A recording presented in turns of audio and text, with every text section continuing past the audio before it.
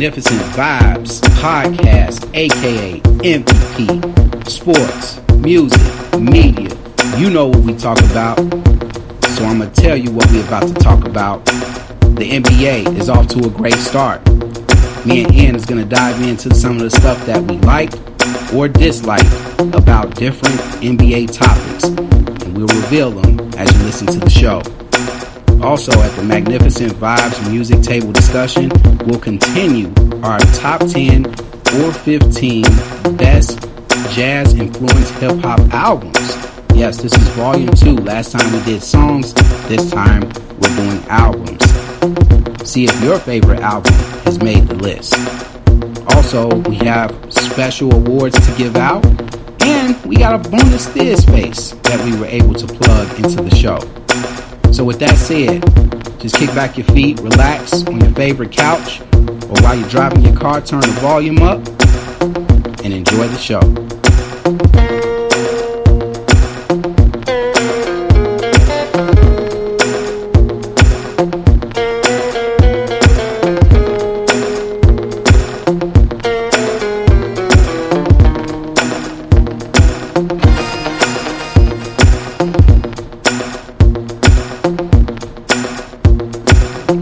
What up? Yo, we back. Am I loud and clear? You're loud and clear. Once again, it's on. Yes, it is. It's been a long time. We shouldn't have left you without a podcast to step to. Exactly, man. What's been going on, my brother? How those taffy apples work out for everybody? Oh man, you know they finally came through, man. They finally came through. I had to make a couple of deliveries, do a couple of drop-offs this weekend, you know. In fact, your spot was one of the drop-offs. Hey, I appreciated that, brother. Not a problem, man. I had to get out in the streets and get the people what they want. Taffy apples, crack, Cameron, whatever. and you know what was more impressive about that, dude? Like your meeting started in like another hour or something. I know, dude. I know. I was gunning it down 79th Street. had to put the Thames to the floor on the gas pedal. Did you make it on time though? Oh yeah, always. Was you walking in with the older friends, or was you walking in with all the young people? No, man, I was walking in with the elders. That's how you know you're on time, man. When you walking in with the old folk, you holding the door for the brothers and sisters in wheelchairs. That means you got to the meeting. Yeah, that means you're there early. I like to get there early, man, because you gotta look at that bulletin board. You might have to pull something old, put up something new. You know how it go. Yeah. You know how it you go. Late, man, you got all the people, man. You open the door for them. They don't want to speak. You know what I mean? Kids on your feet. You know, don't want to say sorry, excuse me. You know what I mean? Shoot. Oh man! Shout out to all those sisters out there who ghost their partners in field service. Oh, whoa! What's that mean, man? You gotta interpret that for the people. All right, so you meet at the group. You meet at the meeting for field service with the group at a home or at the hall, whatever the case may be. And a sister gets assigned to a certain sister, and nobody puts up any objections. Everything's set. The group is set. Everyone's partnered up. You drive out to the territory. The sister don't show up. Her partner's looking around for her like, oh, I'm a partner at. I called her. She ain't pick up. I saw her leave the hall, so I know she not at the hall. What's going on? Sister just don't show up, man. Dude, we had this one sister do that, man. At my congregation, she's kind of crazy anyway. We had a 13-year-old girl and an 11-year-old girl want to work with this particular sister. And you know, she's old. She's not old, but she's older. She's single. You know, still vibrant and everything. And these little girls is really looking forward to working with her. And we get to the territory, sister just don't show up. Then I see that same sister like later on in the day at a graduation party, and I was like, hey, what happened to you? We was worried about you. Ain't know what happened. You wouldn't answer the phone. Oh, I went home, brother. I'm like, all right, well, how come you ain't tell your partners. You know, they was. I don't get that, man. Like, people sometimes they don't get assigned to work with who they want to work with for whatever reason, and they just. Wait. Rewind. Wait a minute. So she had an attitude when she said that? She didn't have an attitude, but she was very dismissive. Oh, okay. Like whatever. What's the big deal? Like, yeah. It's like, well, man, we didn't know what happened. We didn't know if you got robbed and knocked over the head or what. We was preaching in the garden, so I'm like, okay, where's she at? I don't like that. I ain't like that either, man. I ain't that area. Sisters out there, stop ghosting people. Stop not showing up to the territory and disappearing because you didn't get assigned with the sister you wanted to work with. Right. Because usually that's what it is. Like, oh, I don't feel like working with this person.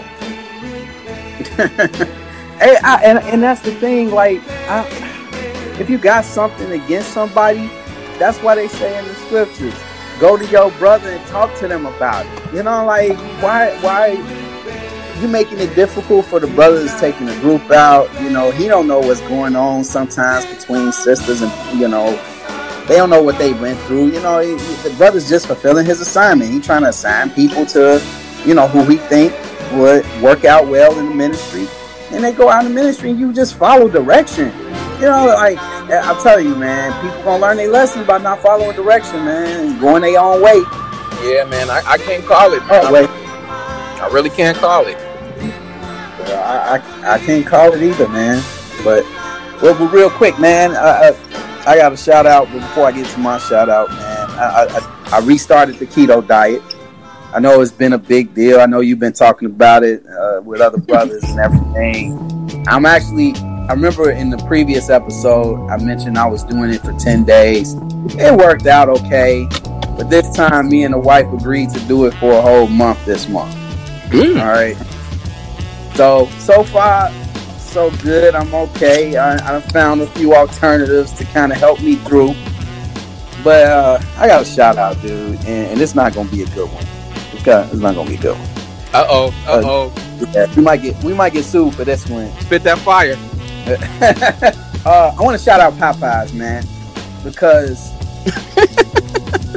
all this time I've been waiting for them to put this chicken sandwich back on the market so I could try it and see what everybody's talking about. And I was just gonna try it, you know, just see what it's all about.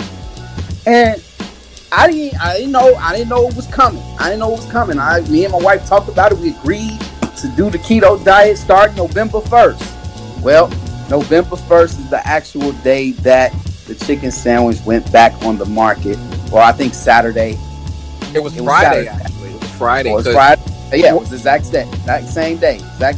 Because I didn't know. And I was at the barbershop. Homie came in the barbershop like, yo, Popeyes 124 West and got the chicken sandwiches early. I'm like, word. I as soon as I finish getting my cut, I'm gonna slid over there. But I'll let you finish the story. Yeah. So I'm just saying, man.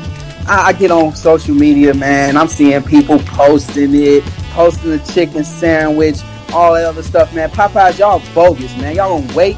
Y'all tactically waited until y'all knew that I was gonna get on a diet to want to bring out this sandwich. I was gonna make a rap song about the sandwich and everything. I had the beat ready. Yeah, you was gonna see another dedication to a restaurant video that I was gonna send to the group chat. But can't do that. Can't do that this month because I'm on this diet. You know what I mean? So I'm just gonna sit here. I'm gonna exercise one of the fruitages of the spirit, self-control. And once December comes, you will get my review on the Magnificent Vibes podcast of this chicken sandwich that everybody's saying is good or overrated or people getting shot over it. All this stuff. I don't care, man. I ain't eating one, so it don't matter. Hey, I will say this though.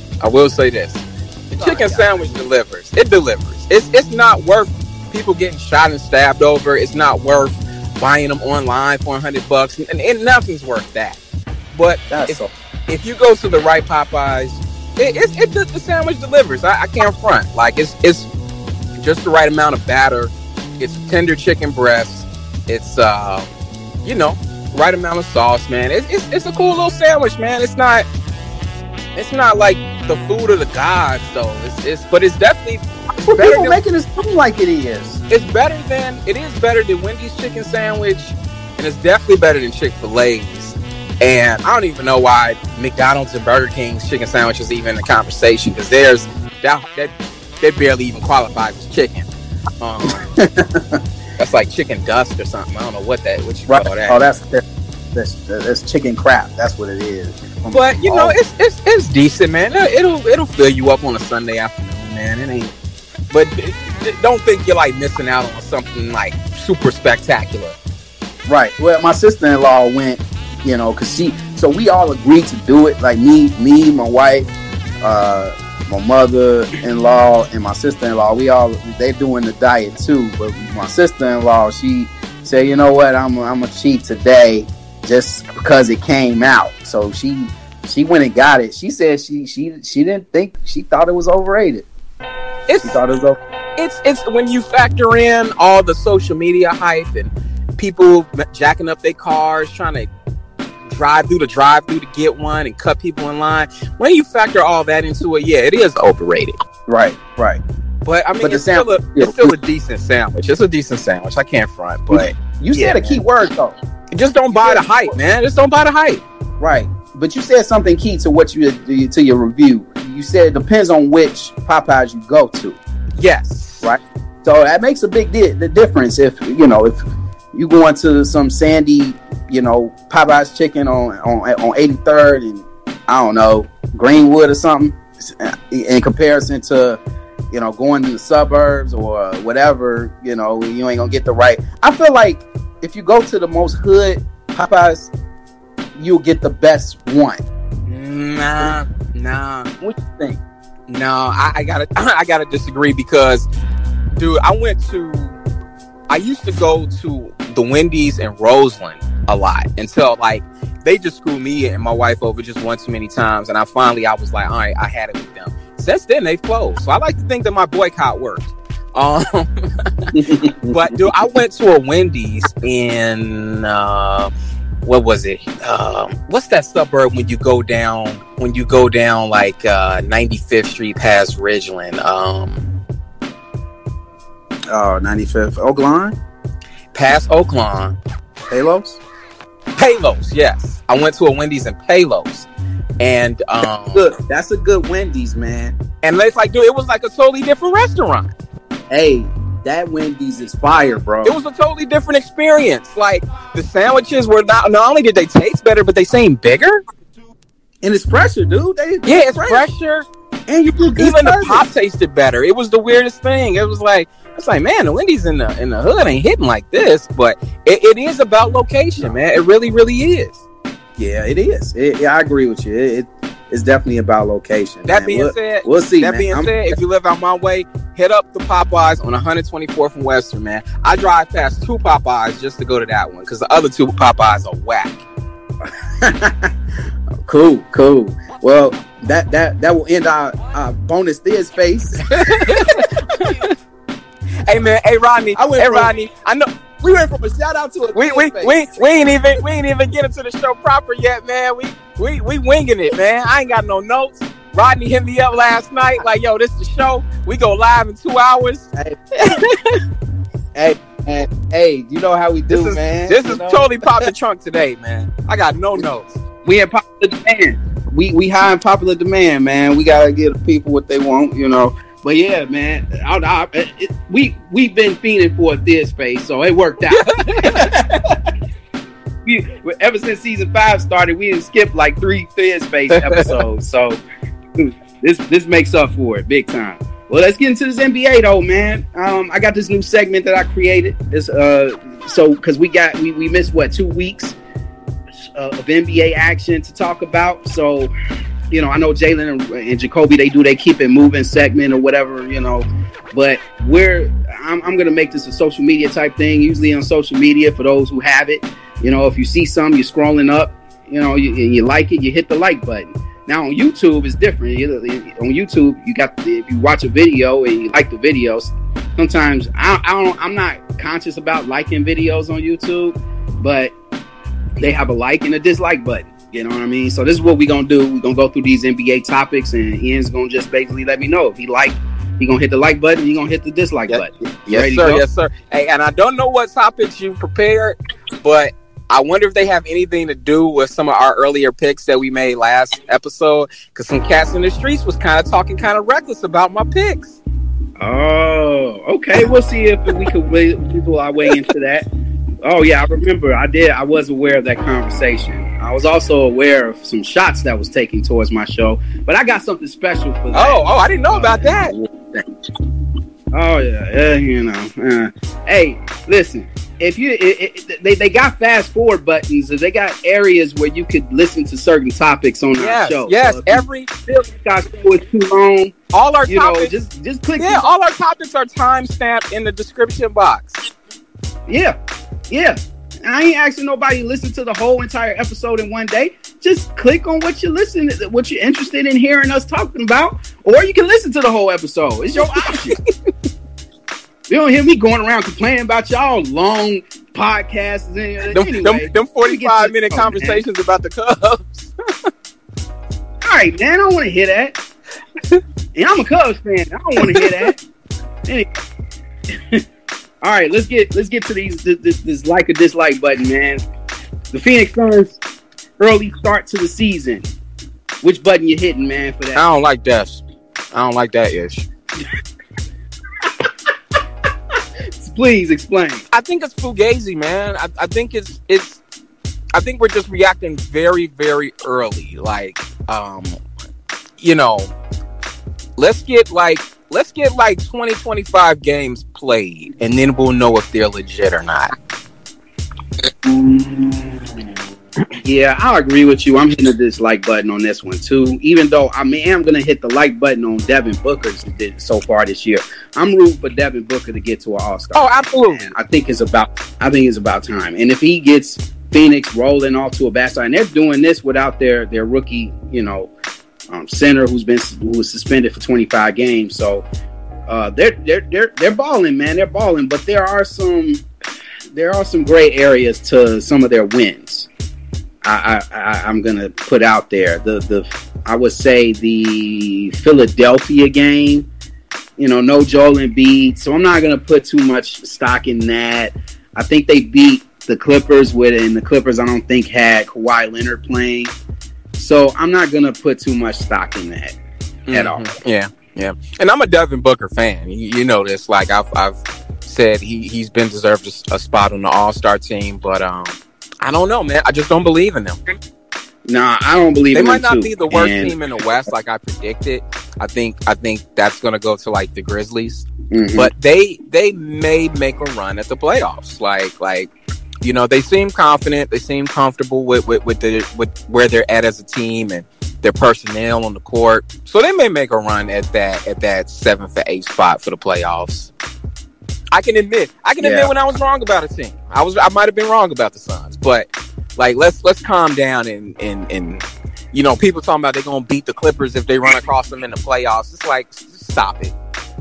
Whoa! Where you hear this from? I've heard it, man. I've heard it. Like no one reputable, so like don't even worry about it. You know how you be at work and cats be talking basketball, and you hear just something that make you go, what? Right. It's like, calm down. It's like, did you just start watching basketball last week? Yeah, that's whack. That's whack.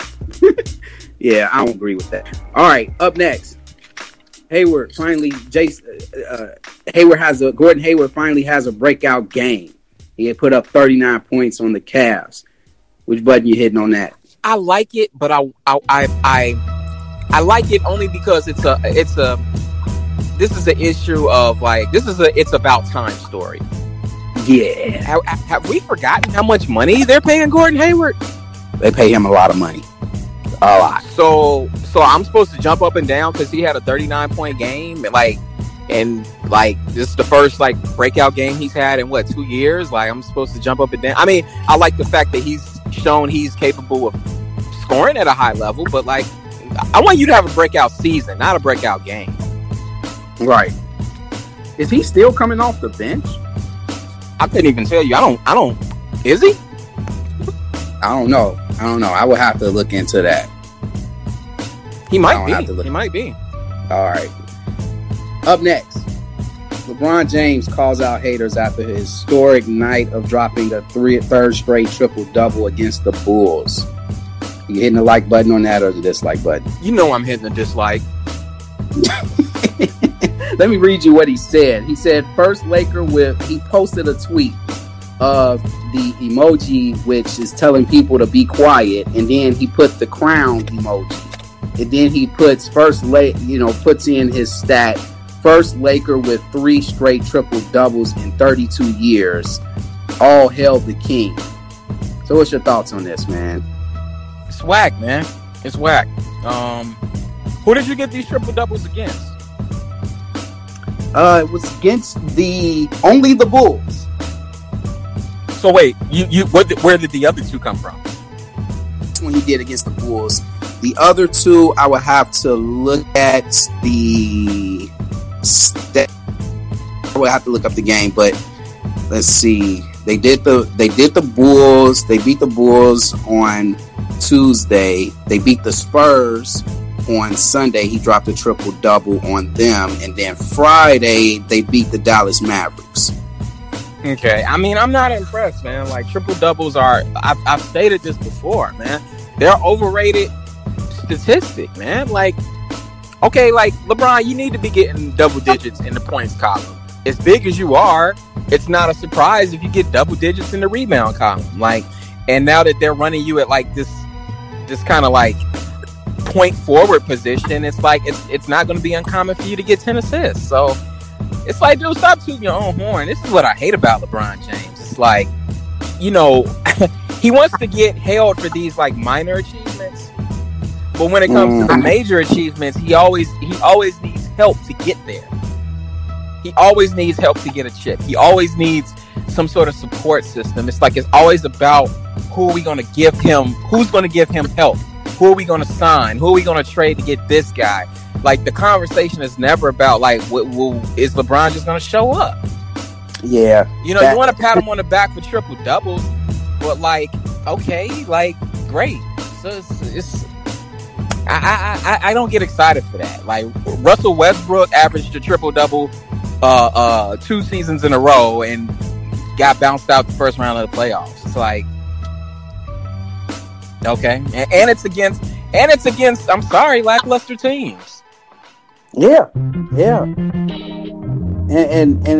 the thing to me is, if you look back at Lakers history, like Magic Johnson, Kobe Bryant, Wilt Chamberlain, Jerry West, all those greats, all they were concerned about was winning championships. Individual accolades are okay, they're great, but at this point in LeBron's career, I feel like he should be caring less about statistics. He should be caring about being the next Laker to bring a trophy home to La La Land. And that goes back to what I've been saying about LeBron James for years, since he first started playing with the Cavs in his first stint. He's so concerned about people, about what people got to say about him.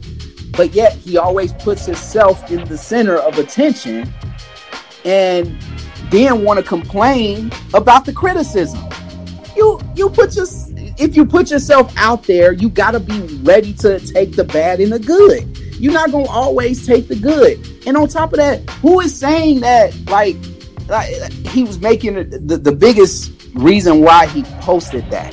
This just, from the article that I read, the reason why he posted that is because he feels that people were saying he's old, he's washed up, he's not the same LeBron James. I remember after the Clippers game, everybody was saying he didn't look quick, he looked kind of old. Stephen A was going crazy on First Take about how old he thought LeBron James looked and everything. And now he's putting, he has a couple of big games against a couple of teams that, the Dallas Mavericks, they're all right. It's all right. The Spurs, they're all right. They're cool, you know what I mean? The Bulls, come on, man. The Bulls? Yeah, it's other teams out here that are like more John Blaze. Like, it's not like you got that triple double going up against Lance Stevenson or something. Hey, I got a special topic. I got a special topic for Lance Stephenson coming up too, man. Yeah, man. Like, come on, dude. Like, seriously, LeBron, just worry about focusing. Yeah, and I'm surprised. I am surprised at how good the Lakers have started this season. Because usually when LeBron goes to a new team or he has a new team around him, it takes them about 20, 30 games to really mesh well together. But so far, they looking better than what they, in past projects that he's been a part of. But I'm still not worry about who you going to trade in February to get that next role player to get you a chip, LeBron. Worry about that. Yeah. Start thinking about that now. Yeah. Hey, Caldwell Pope, better enjoy your time in La La Land while you can. It's a shame what happened to KCP. Shoot, pretty soon KCP gonna be having his own barbecue joint. KBC's ribs and chicken. Up next. Nets shaky start is all Kyrie's fault. You're hitting the like button or the dislike button? On that particular take, I'm hitting. It's not so much I'm hitting the like button. It's more of a like I told you so button. Oh, okay. Nice little spin on that. Not surprised. I gotta say, like, do I think they're gonna continue to play this mediocre like throughout the season? No, I think they'll eventually get it together and start clicking. But like I said before, I think they kind of traded in their identity. It's like what made them good was that everyone touched the ball. You had LeVert, you had Dinwiddie, you had Allen, you had Russell, but he walked away. So they were like sneaky good. They caught a lot of teams slipping because they didn't really know, okay, who's the ball going to end up with, who's going to score this time. Now, okay, everyone else is kind of standing back and just watching Kyrie as he plays hero ball. And okay, we'll just double team him, like, put a big body on him, like, and I think they kind of traded in their identity a bit to make room for him, and like, I don't know what a successful season for Brooklyn is going to look like. If you follow what I'm saying, like, I don't know if a successful season for them is going to be like, make the playoffs and get bounced the first round, get bounced the second round, and then, regroup when KD gets healthy again. Or maybe a good season for them is just like, by the time the summer hits, like, everyone's not like hating each other. You know what I mean? Like, because it's like, that's kind of what happened in Boston. And it's like, man, Kyrie, man, here you are in another turnkey situation, and this issue of your attitude is coming up. Yeah, I was shocked that it happened this early in the season, to be honest with you. Like I thought it was going to start happening in like the spring, basically. But already we're hearing reports about this, and it's like I could totally see it. Kyrie's just a weirdo, man. Yeah, yeah. I'm gonna hit the I'm gonna hit the dislike button on this. Not because I dislike the fact that I don't think it's Kyrie's fault why they're off to a shaky start. I think he's done. I mean, I'm gonna use the example of the 50-point game he had. He had a 50-point game. He had 8 or 9 assists. I think 8 or 9 rebounds, and he had no turnovers. Allen had to hit 2 free throws at the end of one of those games, and he missed them, so he ended up having to go to overtime, and Kyrie almost hit a NBA Streets style game winner that missed off the back of the rim. But I will answer your question in regards what would be a successful season for the Nets. A successful season for the Nets with this roster is to get to the conference finals. That's it. Like, this roster has to get to the conference finals. But the bad part about that is if they do make it to the conference finals, they can end up, like you said, in another Boston situation. Because here's the difference. Kyrie will probably still have played. Unlike, when Boston made it to the conference finals without Kyrie a couple of years ago, this time you got if Kyrie stays healthy and he ends up helping them get to the conference finals, now the pressure is on Durant. Durant becomes the new Kyrie the following season.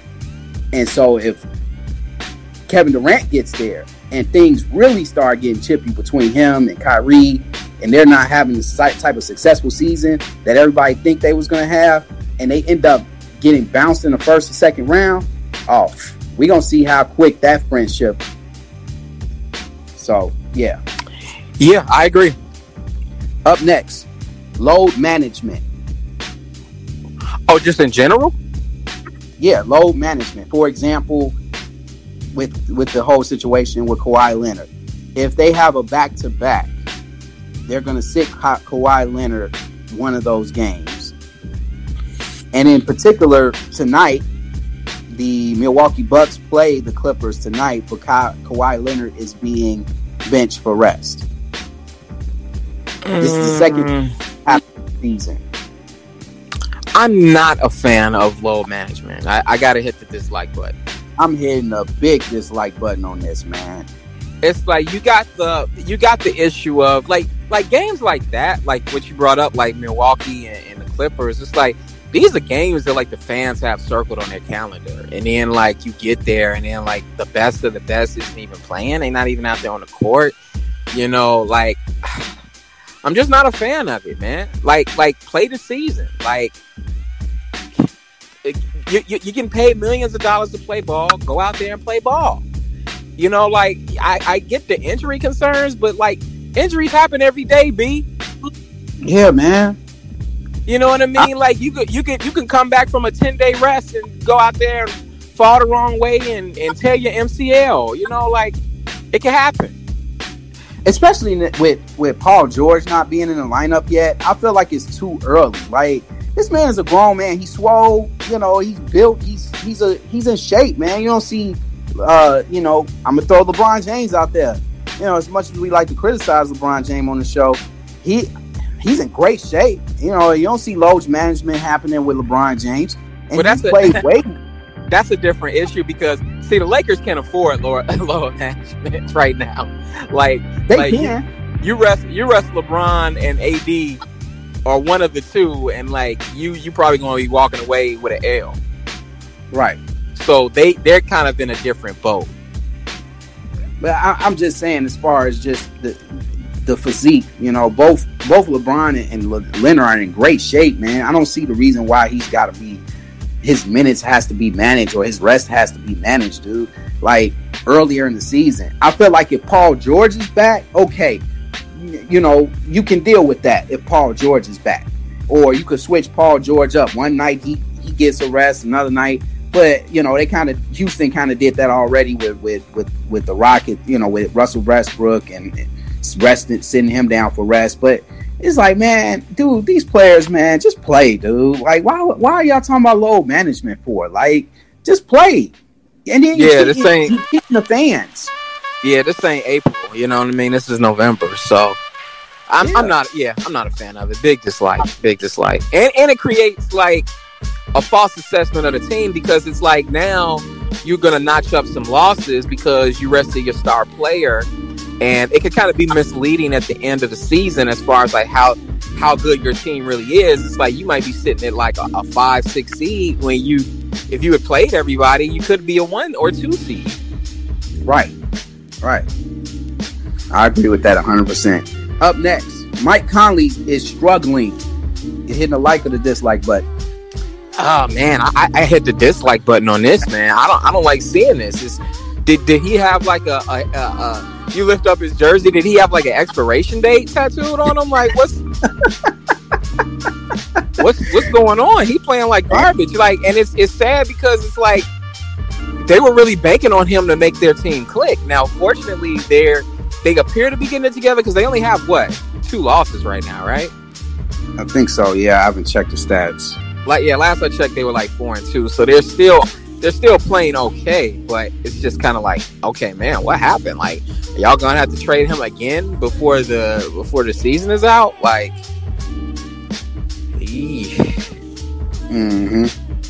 yeah, I agree. I look at these this dude is averaging 12 points a game, 12.4 points a game, his lowest average in 10 years.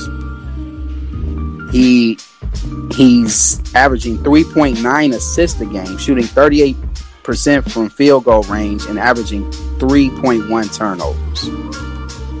Yeah, that's bad, man. I'm not so much worried about the points average because he's got other people on the squad that can put up points. But yeah, that assist average is pretty low, and the turnover average is like terrible. That kills your efficiency. Right, it's equal. It's like every time he's destined to actually, every time he goes down the court, he's gonna throw an assist, and then next time he goes, he's gonna turn the ball over, and then the same thing. Like yeah, man, I don't know what's going on with Mike, man. I hope that he shakes out this slump and he gets it together. Maybe it's because he's in a new system. He's trying to learn the new offense, and his mind is on too much on trying to run the offense instead of just playing his game. But I think once he gets comfortable, I think he'll be all right. I'm hitting this like a lot. Biggest reason why is because Mike is one of the nicest dudes in the NBA. He's a standout guy, and I always want to see this dude succeed. I just hate that now that he's finally on a competitive team that he's putting up his worst numbers. Yeah, and it potentially messes up my prediction because I had them as a 4th seed. So for selfish reasons, I got you. Up next, Alex Caruso, man. Are you hitting the like button or a dislike button on this dude? Man, I'm hitting the ignore button. Like, don't come at me talking about no Alex Caruso. Like Drake. Dude, man, why is it that when it's a white player, or Caucasian, when there's a Caucasian player or a player of another race, that it's not typical for them to be really athletic or just have this swag about themselves, and everything, that everybody eats it up and they're going crazy over this dude. Then they call it it's like Caruso mania or whatever the case may be. It's like, dude, this man is like the 13th, 12th guy coming off the Lakers bench, and everybody want to go crazy when he just do a basic dunk. In garbage time at that. In garbage time. He's out there in garbage time. And then he had a good game against the Bulls last night, and now everybody, Caruso this, Caruso that. I'm turning on sports radio, they're talking about Alex Caruso. I was like, what? Like, is he the next Matthew Dellavedova? Like, what? LeBron always find these people. Where did he always find these people from? Man, like, move on, man. I'm not talking about dude, man. Like, he's the Kanye West Jesus is King album of NBA players. It's like, I'm not talking about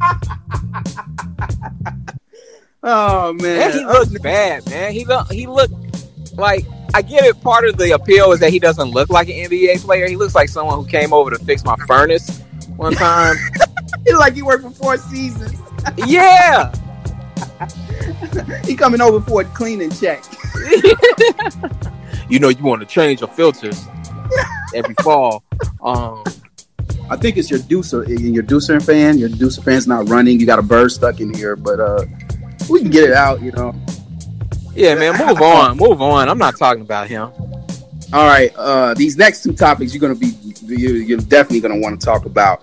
Are you hitting the like or dislike button on Dame Dollar calling out the Warriors upper management for being money hungry? I'm disliking this because, like, I think he's got the wrong read on it. I don't even think it's that they're money hungry. Now, like, you want to call the Bulls management money hungry? Sure. I think the Golden State management is more guilty of being championship hungry, which is what a franchise should be. Mm-hmm. It's not like they're shortchanging any of the players they've signed. Everyone. Like within the past 5 years, between Steph, Clay, Draymond, KD, who am I forgetting? You got Klay Thompson. Yeah, I said Clay, but whatever. Between the 4 of them, like, they all got decent paydays. Like, they all got decent. D'Angelo Russell got a payday. Yeah, even D'Angelo Russell. So it's like, what are you talking about? They're money hungry. Like, call out the Knicks. Call out the Bulls. I think what it is, I'm hitting the dislike button on this one too. I think what it is with Damian Lillard is that he's a homer. You know, he's from Oakland. And, you know, he was raised off watching Warriors basketball. And I think he's just, you know, he's just bitter and disgruntled towards the move to San Francisco. So, but we'll say that. Don't say they're money hungry. I feel like he should. I agree. I felt like he should have went that route more than just calling out the Warriors for being money hungry. Like, dude, this, you know, they're the Golden State Warriors. Honestly, San Francisco, they're gonna go see the games. They're the ones coming across that bridge to go see the games. Yeah, I mean, Oakland, if you compare the poverty, not the poverty, but the money, you know, in between San Francisco and Oakland, there's more revenue in San Francisco. So I agree that, yeah, you know, it's, as far as money is concerned, you know, the money is behind the decision. Money is always behind the decisions of owners when it comes to anything involving their team. But to say that they're starving for no, or just trying to be greedy, I don't think that was a greedy move, you know. And they're just doing what's best for their franchise. Owners can do what they want, you know, at the end of the day. Yeah. So, and it's not like he moved the team across to the East Coast to Baltimore. You know what I mean? Like, it's not like what Art Modell did with the Cleveland Browns, you know, and moved them over to the Baltimore Ravens. It's like, this is different, man. He just moved them across the bridge. Man, if you still root for the Golden State Warriors, you just have to root for them while you're in Oakland. That's all. Or San Fran, yeah. Yeah, or in San Fran. That's right. Up next, Jimmy Butler slams critics and Lance Stevenson. I ain't like this. You know I ain't like this. Hey, man, the floor is yours, man. I'm going to just get some popcorn real quick. Oh, I can't eat popcorn. I'm on keto. Eat a taffy apple. I can't even eat that either. Oh, no. Man, Jimmy Butler, in the words of Alonzo from Training Day, you disloyal MF. You fool made disloyal. Man, dude, what possessed him to open up his mouth to speak on the GOAT? Okay, Lance Stevenson was carrying his team to the playoffs when you were still a bench warmer for Derrick Rose. Had Derrick Rose not got injured, you would have never shined. You know what you are, Jimmy Butler? You're Brandon Bass with the shoe deal. I love it. You go from team to team as a malcontent. You don't like this person. This person not putting forth enough effort. This person they don't practice hard enough. Blah blah blah. I'm gonna talk my way out of all these situations. What happened in Philly? You had a perfect situation there. You walked away talking about something you want to compete, and then you go join the Miami Heat. Yeah. And then you got the nerve to open your mouth about the GOAT, who was giving LeBron fits. You know what I'm saying? When you were still a pup on the bench.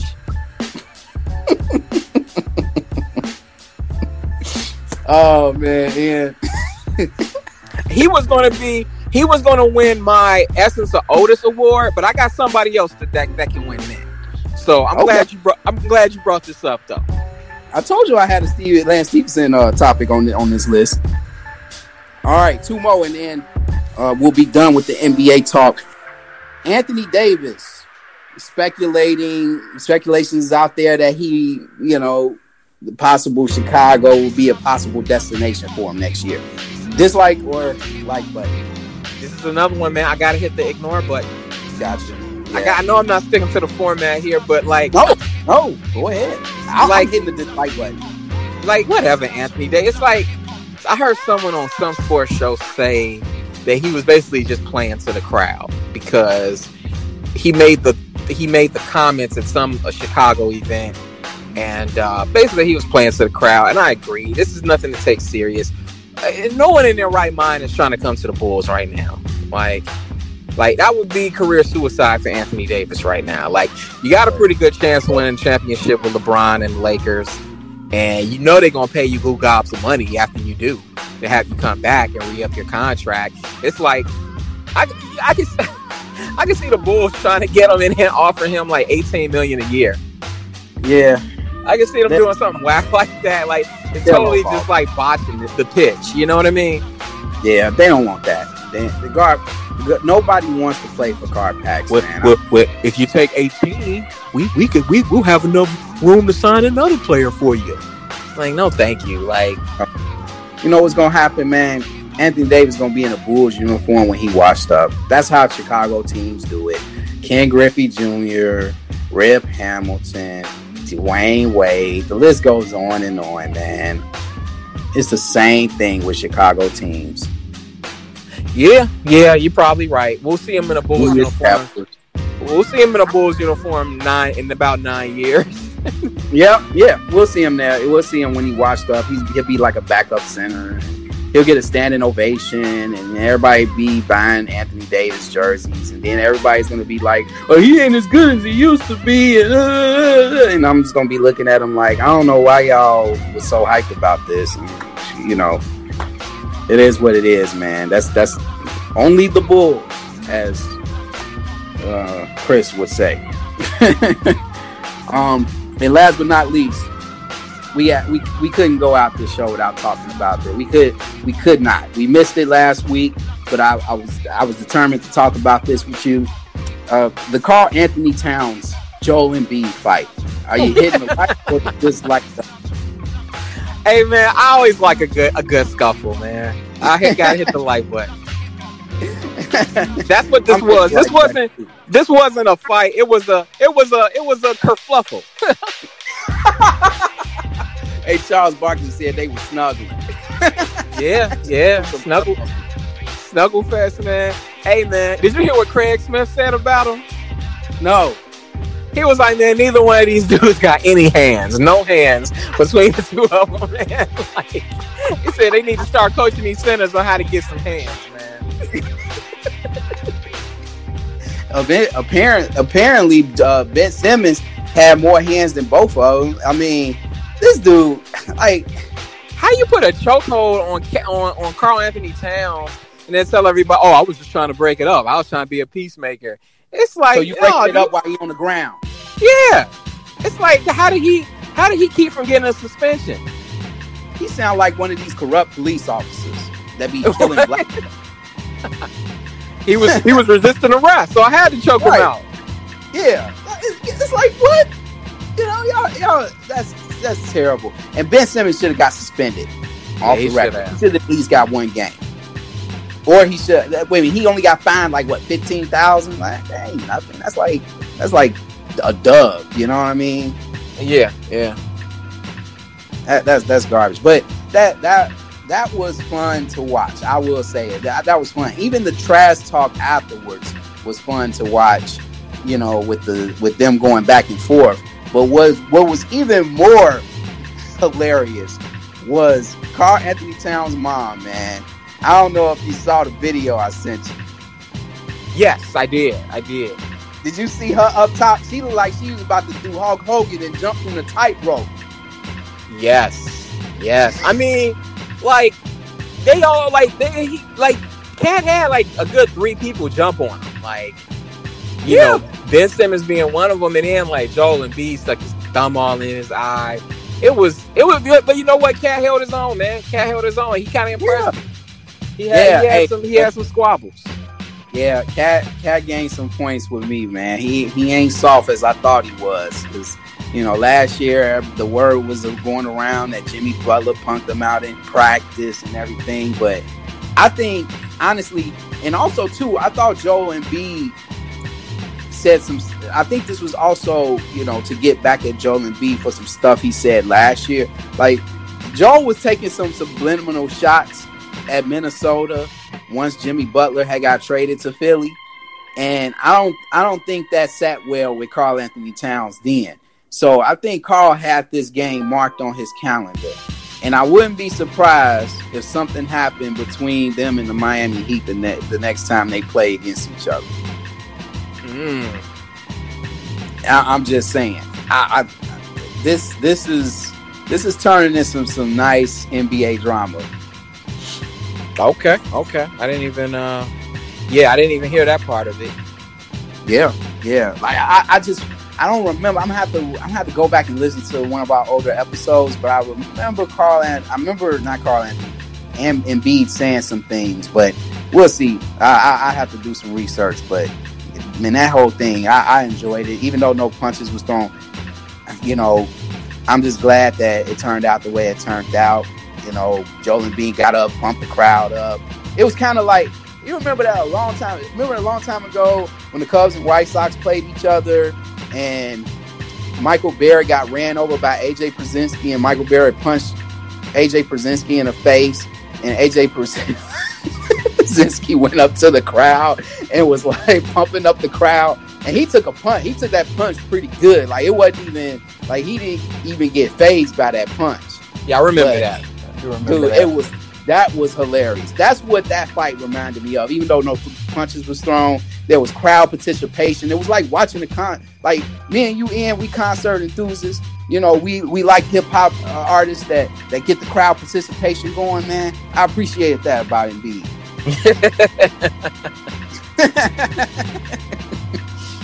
But with that said, man, we're gonna go to a commercial break that ends our NBA segment.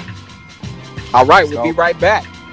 We got baby, spare ribs, roast beef, hot links, and more to give. Cube steaks, hot dogs, real tips, ooh, pork chops, turkey wings, and chicken wings too. Give me a wave if you like catfish. Jump up if it's your favorite dish.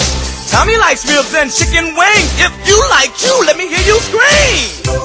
Wave for catfish. Scream for ribs.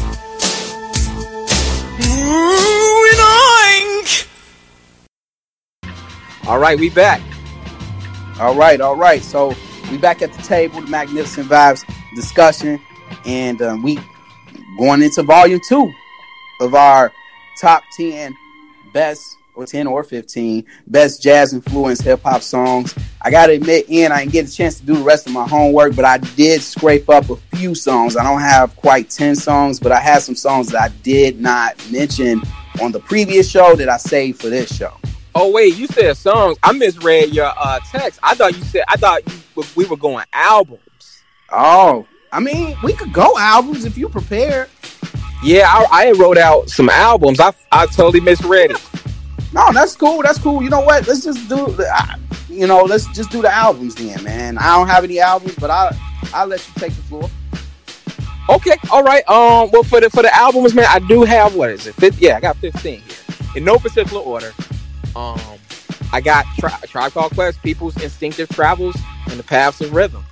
Great album. Great album, man. 1990, man. Right behind it, I got Tribe Called Quest again, Low End Theory. They got more layered with the jazz samples and a little bit more experimental with that on that album. And then I followed up with a Tribe Called Quest again with Midnight Marauders. Oh man, dude. What was great about Midnight Marauders to me, well, first of all, it was the whole album. Midnight Marauders is my favorite Tribe album. I really, really love the interludes, the hidden interludes. Yeah. That kind of connected the whole theme of the album together. Next up, I have Smith & Wesson with The Shining from 1995.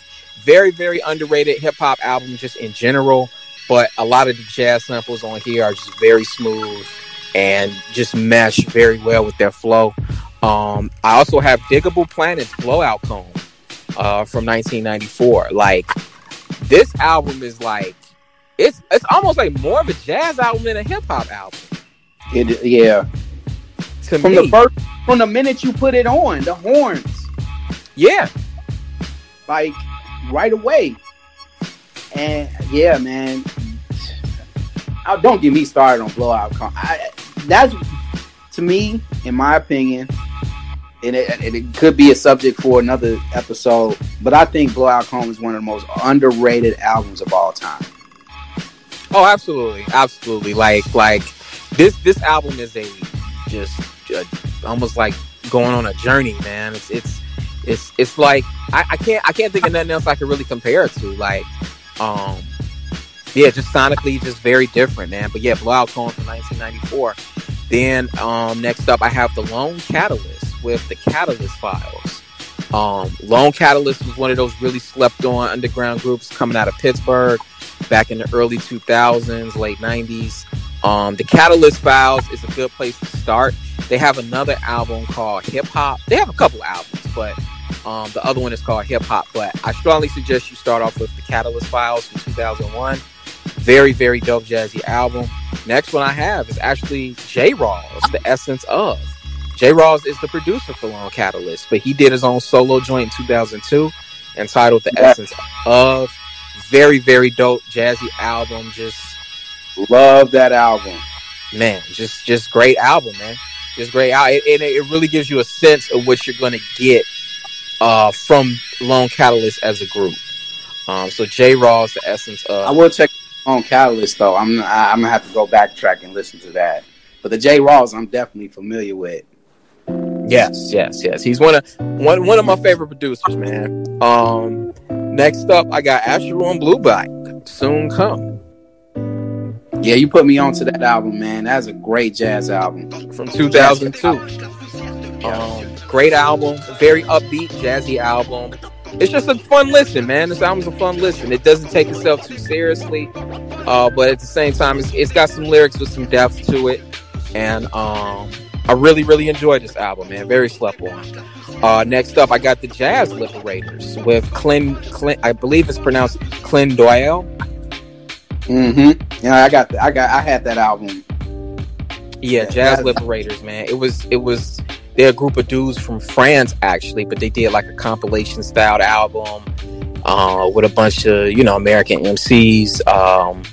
Fat Lip from the Far Side. Was on that album. OC was on that album. Just good stuff, man. Like they dig deep into some crates when it comes to the jazz, and they just bring that goodness, man. They just bring that goodness. So, yeah, Jazz Liberators, Clint Doyle from 2007. Next up, I got Quasimodo, The Unseen. Yeah. Good one. This was probably the first Stones Throw album I ever bought. But, man, like, this album is probably one of my favorite 10 hip-hop albums of all time. Just because of the production. Quasimodo, The Unseen, aka Madlib. But this is a incredibly deep jazzy album. Man, it just goes down so smooth, man. It's like from the moment the album comes on, you're like, man, I'm in store for something different. Like this is not your typical. This ain't hip hop for your casual rap fan. No. And one of my favorite songs off that album is Realize, man. I just love that track so much. Oh, that flute? That flute. Oh my goodness, dude. Yeah, man. I want to throw that album on now, man. I don't even got it on. Man. Yeah, Quasimodo, The Unseen is. Gotta check that out. All right. Yeah. Next up, I got The Roots. This is an interesting pick. I got The Roots, Organics. That was more, to me, that was more jazz influenced than Do You Want More, and that was a jazz influenced album too. Yeah. That album, man, like it's highly slept on. I actually bump it more than I bump Do You Want More. I really don't bump Do You Want More as much as I used to, but yeah, I always backtrack to that album. Yeah, Organic's incredibly great jazzy album. I mean, of course, The Roots are a band, and so they sonically they could kind of explore that space, more and not be restricted by samples. But man, I love Organics, man. That was Organics was I want to say it was the album that got me into The Roots, because I didn't buy it. I bought it. I know I bought it before Things Fall Apart. Mm-hmm. But I want to say that was the first Roots album I bought. I bought it just before Things Fall Apart came out. I know that. And because somebody, I think it was my boy Jay, he was like, yeah, you want to get to The Roots, start out with this. And I was like, all right, cool. And I forgot how I even got a hold of a copy of it because it wasn't in stores. So I don't know. I even got a hold of a copy of it. And like, I love that album, man, to this day. Next up, I got P Rock and CL Smooth, The Main Ingredient. Yeah, good one. I actually did this album was part of a album face-off on my podcast. We put it up against Common's Resurrection, which is also the next album I have listed. Common Resurrection, also from 1994. Check out both these albums, man. 1994 was an excellent year for hip hop. Both these albums are just jazzy juggernauts of albums, man. And then next up, I got Stress by Organized Confusion. A lot of people don't think of it as like a jazzy hip hop album because Pharoah Monch's and Prince Poe's lyrics were so dark on there, but like it's jazzy. It's definitely jazzy. Okay. So check that out. And then lastly, I got Pete Rock, Soul Survivor. Yes. That one's buttery smooth, man. It's like, I mean, this was when I was bumping like nonstop my freshman year in high school. That is definitely one of my all-time favorite albums. Yeah, very, very smooth, man. Just yeah. You gotta experience it. It's better experienced than described. Yeah. Even, I mean, the way it starts, the intro just gets you like high. Man, that's the one thing that I miss about CDs is like when you put in a CD, you couldn't really skip the first track because you didn't know when the CD was getting ready to load. So the first track always played before you hit the skip button. So, you know, unlike in the social media era and with music and Spotify and all this other stuff where you could just choose whatever song you want and you don't get the full benefit of the album, CDs allowed you to get that full benefit of the album because as soon as you put that on, you couldn't skip over the first track. So it's like, boom, you hit those horns when you put in Soul Survivor and you hit the James Brown, ladies and gentlemen, I'd like to know, are you ready for start time? It's like, dude, what is this? This is okay. Mm-hmm. So, and you know, with me, Ian, intros mean a lot to me. You know, it makes or break your album. You could reference one of our previous episodes with Slum Village's disaster of an intro that they dropped with the Trinity album. But, you know, it's like intros make a big deal, man. You've got to start off right, man, for me to get into this album. Yeah, me and Jamil, when we did our Gangstar review, we referenced that Trinity intro. I can't wait to listen to that review, man. Yeah, because he actually compared an interlude on the Gangstar album to the Slum Village interlude. I'm like, no, dude, I totally disagree. I don't agree with that. I don't agree with that at all. But I'll re-listen to it again just because I'm kind of guilty because with Spotify, you know, you can kind of skim through. And with the Gangstar album, I really didn't listen to it in order. I was listening to the track, but now, you know, I went back and listened track for track later on, but I kind of skipped the intro, so I gotta go back and listen to it. Okay. But the songs are so good on the album that it was like, man, dude, like, I don't have the patience. I just want to get into the music. Yeah. So, but yeah, I'm gonna have to go back. Jamil. Yeah. All right. He was bugging on that one. Well, I do have. That was a great list, man. That's a nice list that you put together. Some albums. I took some notes on a couple of those that I probably missed. I'm gonna go back and listen to. But real good list. And if you haven't checked these out, man, do yourself a favor and check them out. I got one album though that is a sleeper as far as jazz tunes, jazz influence. And I know everybody rave about Pharcyde's Bizarre Ride album, but Lab Cabin California is not to be ignored. You're right. You're exactly right on that. You're exactly right. It's that is an underrated album. Yeah, Splatorium. Oh my goodness, that used to be my track. That piano, when it starts off a nice little smooth joint, but then that jazzy piano comes in, and it's like they're not really rapping, they're just talking, but it's just a smooth track, dude, all the way through. And then the Far Side self-titled song, which comes on after BS, is that jazz sample, dude. If you listen to the original version of where they got that from, it makes you appreciate that song even more. Man, Lab Cabin California is a very underrated album too, in my opinion. How could you ignore Drop? You know what I mean? Yeah, yeah. And Running, that's a jazz influenced sample by Dilla. Like, that album was straight gold, man. I enjoyed every minute of that album. Man, you got me reminiscing on it now, man. Like, hey, man, I got introduced. Okay, so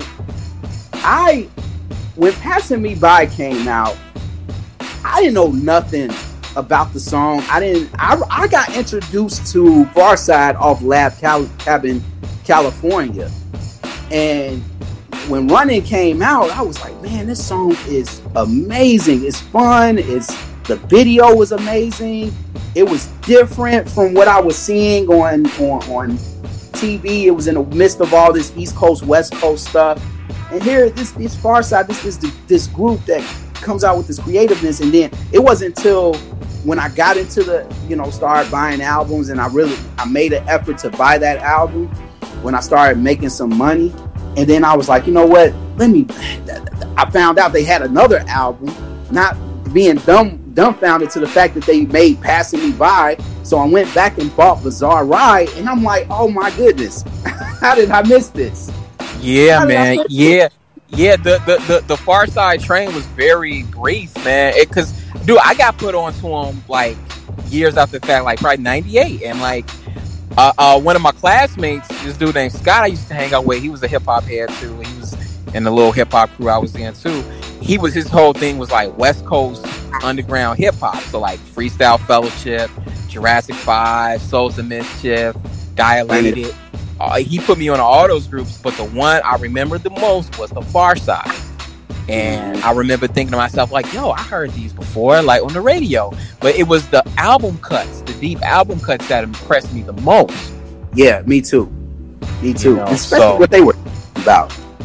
Yeah. They really broke the mold as far as like West Coast groups and what they were allowed to, look like and sound like. Dude, they were rapping about playing Madden. Like, I'm a game, I'm a game head. I was always in Madden and everything, man. These dudes they talking about, they playing video games in the middle of making us like what? Like, what hip hop group is doing that? But like, and the interludes, man, remember it's Jiggable time? Yeah. Dude, man. Like Farside was totally different. They were so left field, but it was good left field. And Quentin's on his way with the with the weed, man. Oh yeah, man, dude. Like they're special, man. They were special. I a lot of their projects after their first two albums didn't do so well. They were okay, but dude, if you were not up on Farside, go back and listen to the first two albums, man. You'll never regret it. Yeah, I was thrilled when I got a chance to actually meet them at that concert at the Congress Theater. Oh yeah, I was there.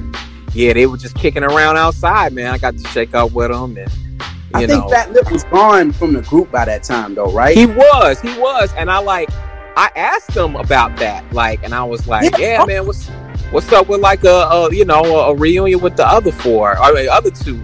And like one of the guys in their entourage, I think he got annoyed with me, and he was like, yo man, the Far Side you see is the Far Side you get. And I was like, all right, dude, like I wasn't really talking to you, but okay. Oh man, this is awesome, dude. I I didn't know you met them after, because we were there, but we got there late because we missed the whole interaction y'all had with Questlove when Questlove thought y'all was trying to rob him, and I didn't know you had an encounter with Farside too. Yeah, but they were mad cool. It was just this one guy in their entourage that was like the self-appointed spokesman, but but they were mad cool, shook up with me, chatted with me. Same thing with who else was there? Opio from Souls of Mischief. Oh yeah. Yeah, yep. he came out, I talked to him. Destroy, who was hosting, who's like the MC for the night or whatever you want to call it, introducing the acts. He was out, and I got the chance to talk to him. It was cool, man. It was real cool. That's what's up, man. I appreciate that. That was a good story. I don't know if there was static between them and Fat Lip at the time, but 2 years later they reunited anyway and did the Rock the Bells tour. So that's what's up. That's what's up. Man, that was nice, man. Well, again, appreciate all of those gems, man. We definitely gonna cook up the pure jazz albums, right? We had that up next on the list, right? For our next episode. I think we're gonna do jazz albums, right? Jazz albums for next one? Yeah. Okay, yeah. You know what? We'll just do yours since we already ran through mine. Okay. I see. I only did songs, but no, I'm not gonna. I only had a couple of songs. I just did. I'm gonna do my jazz albums for the next episode.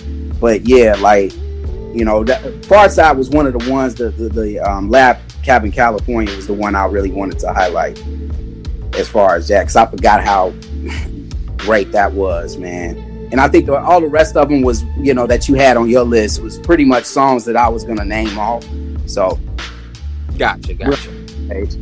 All right, man. We got some awards to give out. I'm running out of time, so I don't have anything for our first award, our Milk Carton Award. I got on my milk carton, man. I got Michael Conley. Oh yeah, yeah. He's been missing.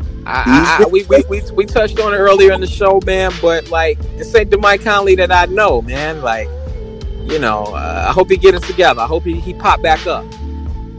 I hope so too, man. He was 1 for 16 his first game from the field. I'm like, what? Are you kidding me? How you go 1 for 16? And the one was a layup. The 1 point, the field goal that he hit was a layup. Oh wow! So he missed all jump shots. It was crazy, man. Mike, please, man. I'm praying that you get it together, dude. And I want this to be a great move by the Jazz, so that Ian's pick can be successful. Yeah. Hey, I had y'all finishing 6th, so I mean, even if y'all finish there, I don't care. You played yourself award. Mine is going to John Collins, man. You talk about, Ian. You know the Atlanta, Atlanta Hawks is my sleeper team. I've been rooting hard for him. I'm glad my boy was okay. Trae Young almost had a scary injury a couple of weeks ago. At first I thought it was his knee. Turned out to be his ankle. He was back in action last night against the Spurs. Put on a good show. But John Collins, man, I had so much high expectations for this dude, man. He was killing this year. And, dude, you get suspended 25 games for taking a PED. That means this dude was on steroids. Why are you taking steroids, bro? Come on, man. What are you doing? No wonder you was out there trying to guard tall players. You know what I mean? What are you doing? Yeah, man. He out there trying to guard Joel Embiid, man. Now it makes sense. Trying to guard somebody 10 times your size. That's because you was doing them steroids. Yep. But that's who I got from the play yourself. All right, I actually have John Collins and DeAndre Ayton. Yeah, him too. DeAndre Ayton, man, stay off the weed. Yes, man. Yes, dude. Let it go, man. It's not that serious. It's not that serious. Yeah. Y'all played yourselves. Essence of Otis Award.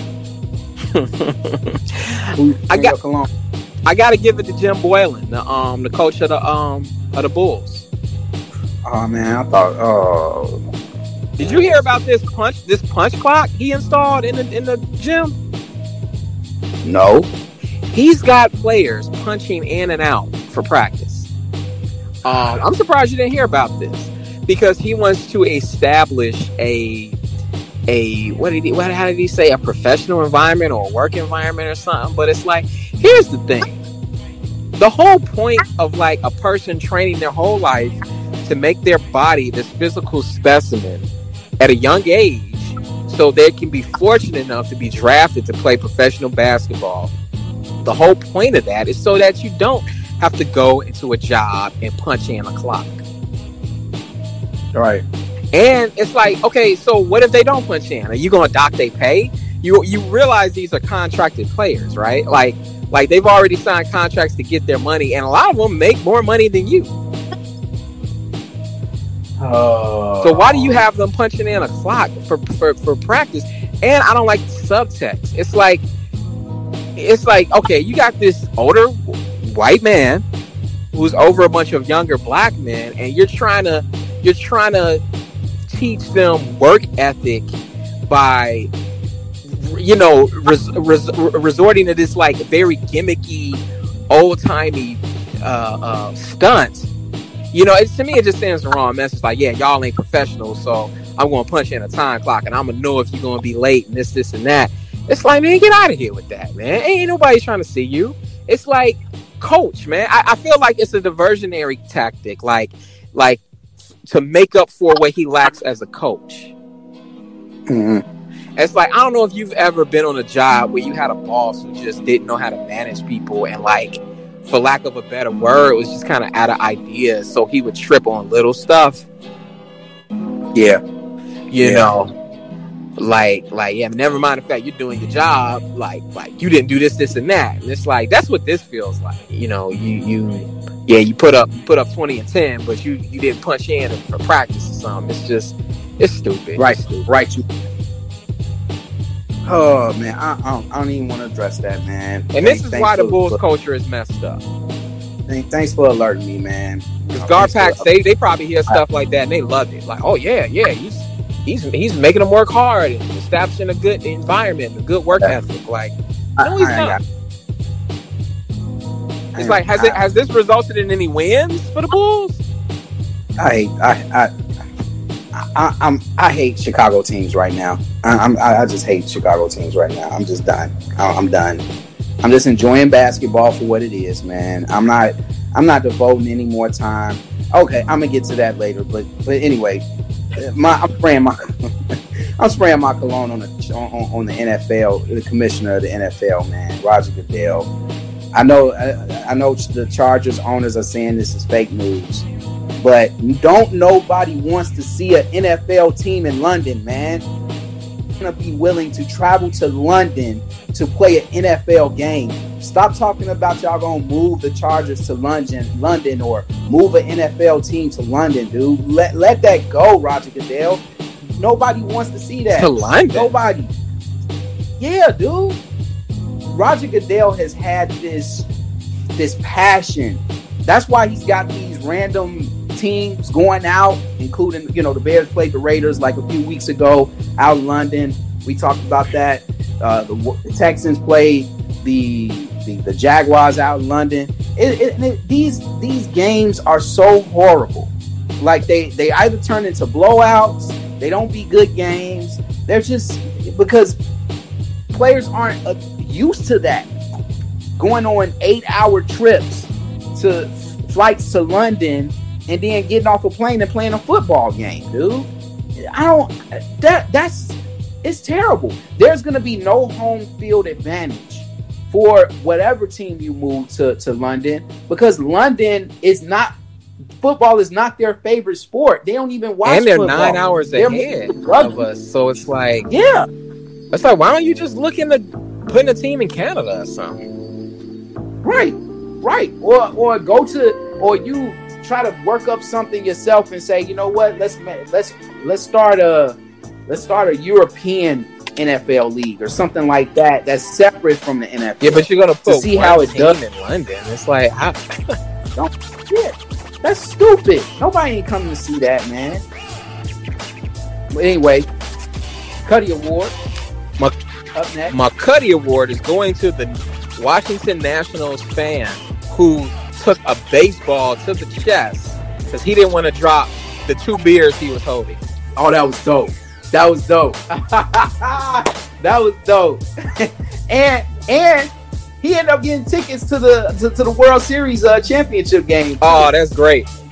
Yeah, and got a shirt made of him dodging the taking the baseball to the chest. Did you see the t-shirt? No, I didn't.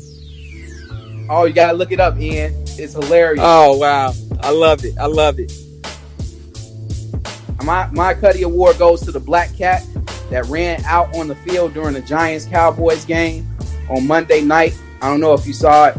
Nah, man. You talking football. Dude, it was so... I didn't watch that game. I actually went to the gym yesterday with the wifey, and I got the TVs up and everything. And I'm looking up, man, at one of the TVs is playing the news, and they showing this cat just running around the football field. And the fans are taking pictures of it. He just chilling. And the security is trying to grab him. He just running around. And then he made a nice little run all the way. He did a Bo Jackson. Remember when Bo Jackson had broke off that long touchdown and he ran all the way till he just ran out of the stadium? Yeah. That's what that... Oh, wow. Dude, it was hilarious, dude. But the one thing that I don't like about this whole, black cat thing, they tried to blame the black cat for the reason why the Giants lost the game, because at this point the Giants were up 12-3, and after the black cat left, the Cowboys end up, beating them 38 to whatever, 18 or whatever. I'm like, dude, y'all need to stop it with this whole suspicious thing, man. Superstition. The Giants suck, okay? New York, I'm sorry. Giants fans, if you're listening to the show, your team sucks, dude. That's why y'all lost. It wasn't because of a black cat. Black cat's bad luck. Bad guys wear black. Must have been a white guy who started all of that.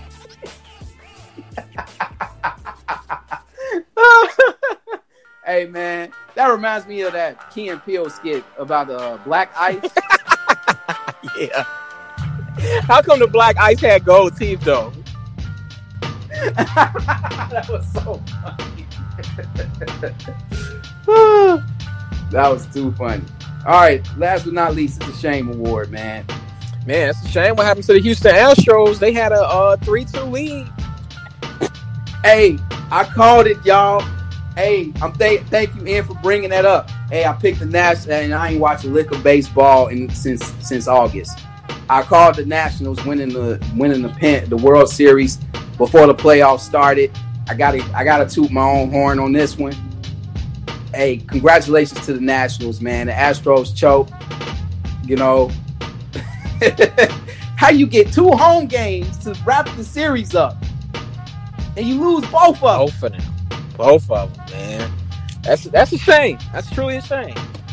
It's a shame what happened to the Astros, but you know what? I don't feel sorry for them because they out there doing, upper management doing dirt. They trying to cover up for it. I don't support them. Shouts out, man, and also shouts out to what's the name? Bryce Harper. Bryce Harper, I know he's somewhere crying in his grave. Leave the Nationals for the $300 million, and look where that got you. You're gonna be a rich man, but you're gonna be a rich man without a ring. Hey, real quick, I know you're short on time, man. Real quick, I forgot to ask you this in our NBA segment. Between the Suns, the Mavs, the Hawks, and the T-Wolves, and the hot starts that they've had, which of these teams do you believe in the most, and which one do you believe in the least? Well, now that John Collins is suspended, that kind of knocks my prediction of the Atlanta Hawks down a little bit. But I still got faith in them because they're in the East. I have more faith in the Dallas Mavericks. I agree because they have more, Porzingis and hey man, Doncic's the truth, dude. I tried to fight it, man. I try not to give this man credit, but this dude can ball, dude. Like he was balling against the Lakers on Friday night, man. Put up a triple-double. Like this dude is the real deal, man. The problem with the Dallas Mavericks is that they're not deep enough. They don't have enough coming off that bench. Steph Curry, don't give me Steph Curry. They don't have enough coming off that bench. They need to get a little bit more thicker on that bench. They need a little bit. They need a wingman too. They don't have a legitimate small forward. They're missing a small forward. They need somebody on the wing. I think getting rid of Harrison Barnes is coming back to haunt them a little bit. But other than that, I think Dallas is. I believe more in Dallas than I do the Timberwolves. Timberwolves is, Cat's having a monster season, but I still don't believe in Andrew Wiggins. And what was the other team you mentioned? The Suns and the Hawks. Oh, and Phoenix. Oh, yeah, we talked about Phoenix. I'm not sold on Phoenix yet either, man. I'm going to have to go with Dallas. Okay, I'm actually going with Dallas, too. And the team I believe in the least is still the Timberwolves. Yeah, I don't believe in the Timberwolves. That's the team I believe in the least. If Phoenix can get fortunate and fight for an 8th seed, but they won't get in. But I see Minnesota getting on one of those losing streaks out of nowhere where they lose like 8 or 9 straight and they fall out of the picture. Yeah. That's what I see happening. For me, it's a shame what happened to the Patriots and the Packers over the weekend. I don't know if you saw it but they suffered one. I saw what happened to the Patriots. Oh, the Patriots got thumped. I mean, they got abused. That was a beat down. I ain't never seen a Patriots get beat down like that before. The Green Bay Packers, though, I think theirs was a little bit worse. They lost to the Chargers. They didn't score a point in the first half. They was down 19-0. Aaron Rodgers just couldn't get nothing going. And that team rides or dies off whether Aaron Rodgers have a good game. I mean, it's sad, dude. This man still continues to struggle to have a complete team around him where it doesn't always have to fall on him. Like, the difference between the Packers and the Patriots is that, at least with Tom Brady, they build that team so that they build that team to protect Tom Brady. The Green Bay Packers just build that team to, we'll put a talent piece here, we put a good wide receiver there, we put a good defensive guy there, but they'll ignore the offensive line and don't protect Aaron Rodgers, and then he's out with a collarbone injury for half the season. Right? Yeah. Like, what does it matter what wide receiver you have and what tight end you have when, like, the defense is creaming your quarterback and, like, he don't have time to throw it? Man, they were punishing Aaron Rodgers. Aaron Rodgers getting beat down, and because they offensive line is whack. Is whack.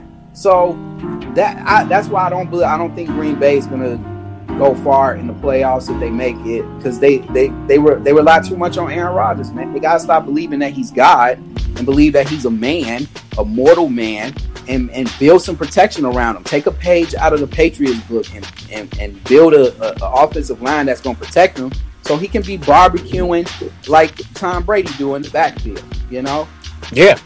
Let him cook. Let him cook, dude. But with that said, that ends our show. Be on the lookout. We got the bracket conversation coming up soon. I told Ian the other night I'm going to try to get special guests. We might have to do like a nice show. I want to see how I'm going to pull that off so that we can get some more guests on here to do this poster dunk bracket that I'm putting up. Lance Stevenson is on this bracket. Of course. Just letting you guys know. He might win. He might win. He might win, dude. The dunk that I looked up of Lance Stevenson. Oh. So if you're listening, Jordan, Chris, if y'all listening, man, we gonna need one of y'all, at least one of y'all on that show. One of y'all, Reggie, if y'all listening, Dave Sitnor, y'all listening, Linnell, hey, let's go. Let's have this conversation. Let's have this discussion, man. And I let Ian flip the dilated people's no, was it the dilated people's? It's Sound Bombing 3 now. Sound Bombing 3, yeah. Well, how to get that Sound Bombing 3 CD ready. Also too, man, on future episode, man, I want to address how to dress when you over the age of 30, man. Oh, good one. And you just reminded me, Ian, I also want to talk about pickup games too, basketball for the brothers, man. Oh, I wanted to dive. I definitely want to dive into that too. Yeah. I'm gonna have to add that next week. Yeah, pickup game do's and don'ts, or you running through the types of players. Do's and don'ts. No, do's and don'ts. Oh, you might be on to something, man. Let's discuss that off wax. Hey, we can do. We can break it up into 2 parts. We can do both. Yeah, hey, we'll do that too, man. But I'm interested in the third dressing over 30, man. I think that's gonna be hilarious. Yes, man. I gotta lay out some do's and don'ts, man. Give out a few pointers. Cats be out here just throwing on whatever, man, and it's not popping. All right, cool. Get that list together, man. We'll discuss that for the next episode. So yeah, man. Can't wait, dude. With that said, I gotta go cut some heads, man. Okay, then. I gotta go sell this crack. Be careful, man. They shooting in broad daylight. No, man. I'm on 79th and Stony right now, man. I'm watching my back. Yeah, please do. With that said, we'll see you guys on the next one. All right, till next time. Peace.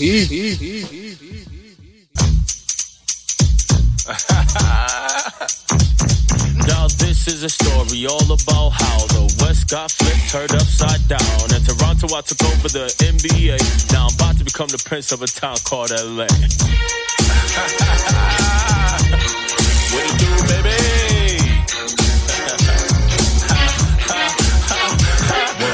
In San Antonio, playing my game until Popovich started dragging my name.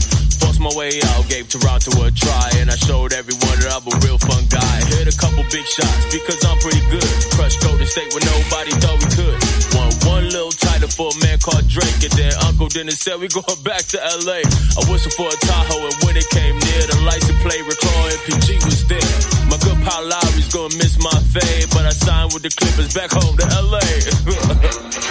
I pulled up to Staples and LeBron was outside. He said you'll never be king in that bus. That's right, I said this is my kingdom. Starting today, gonna sit on my throne. That's the clause I like.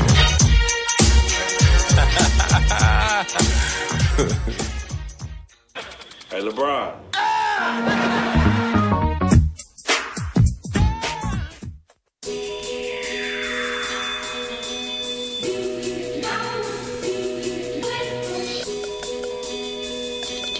J57.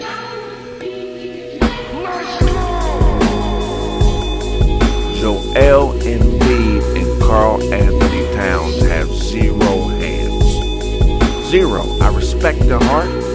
Matter of fact, in my opinion, the NBA is back. We need big men like this. But the other day they got into a fight, a scuffle. I can't call it a fight. It was a shirt wrinkle off or a scuffle, but it definitely wasn't a fight, but it was entertaining. Can't call it a fight, man. You got to call it what it is. A high hug off. A bring me closer off. A house party low on drinks. A one punch off. Call it that, but you can't call it a fight, but you can't call it entertaining. I like my centers angry, upset. I like my centers with this type of energy that me. We gonna fight this weekend. I'm gonna load this gun and put it in my athletic bag. If this man gets out of pocket, pow pow. That's the energy I like on my centers, man. I don't like this nice guy stuff. Shout out to Karl Anthony Towns and Joel Embiid for doing they man. That was my big homie Jimmy Butler said, you ain't gonna do nothing. Hit him in the mouth. He just gonna look at you. He a punk off. That was hey homie, you don't think I smell like you been wearing my J's without socks off? That was look, man. I've been playing against this dude Joel for 3 years, bro. He must have. Every time I play him, he smell like a dark room full of scabs. I mean, it's a strong smell. It It's a strong odor, man. It can melt thin ice. One sniff and you feel like you know him off. Look, bruh. I don't know how else to put this, y'all. Shout out to Ben Simmons, man. He can't hit jumpers. He can't even hit people when they not looking. His fight style is, Daddy, I'm home. Give me a hug. How you gonna hug this man? Hit him in the back of the head, man. We want to see blood, man. You're 6'10", 240. And you're giving spirit hugs. Come on, Ben. I love you. You can pass. You can rebound. You can push the rock. You just can't fight. I know what the NBA should do. They need to call in Canelo. Canelo can teach Muggsy Bogues how to knock out Joel Embiid. That boy got hands. Shout out to Canelo Alvarez.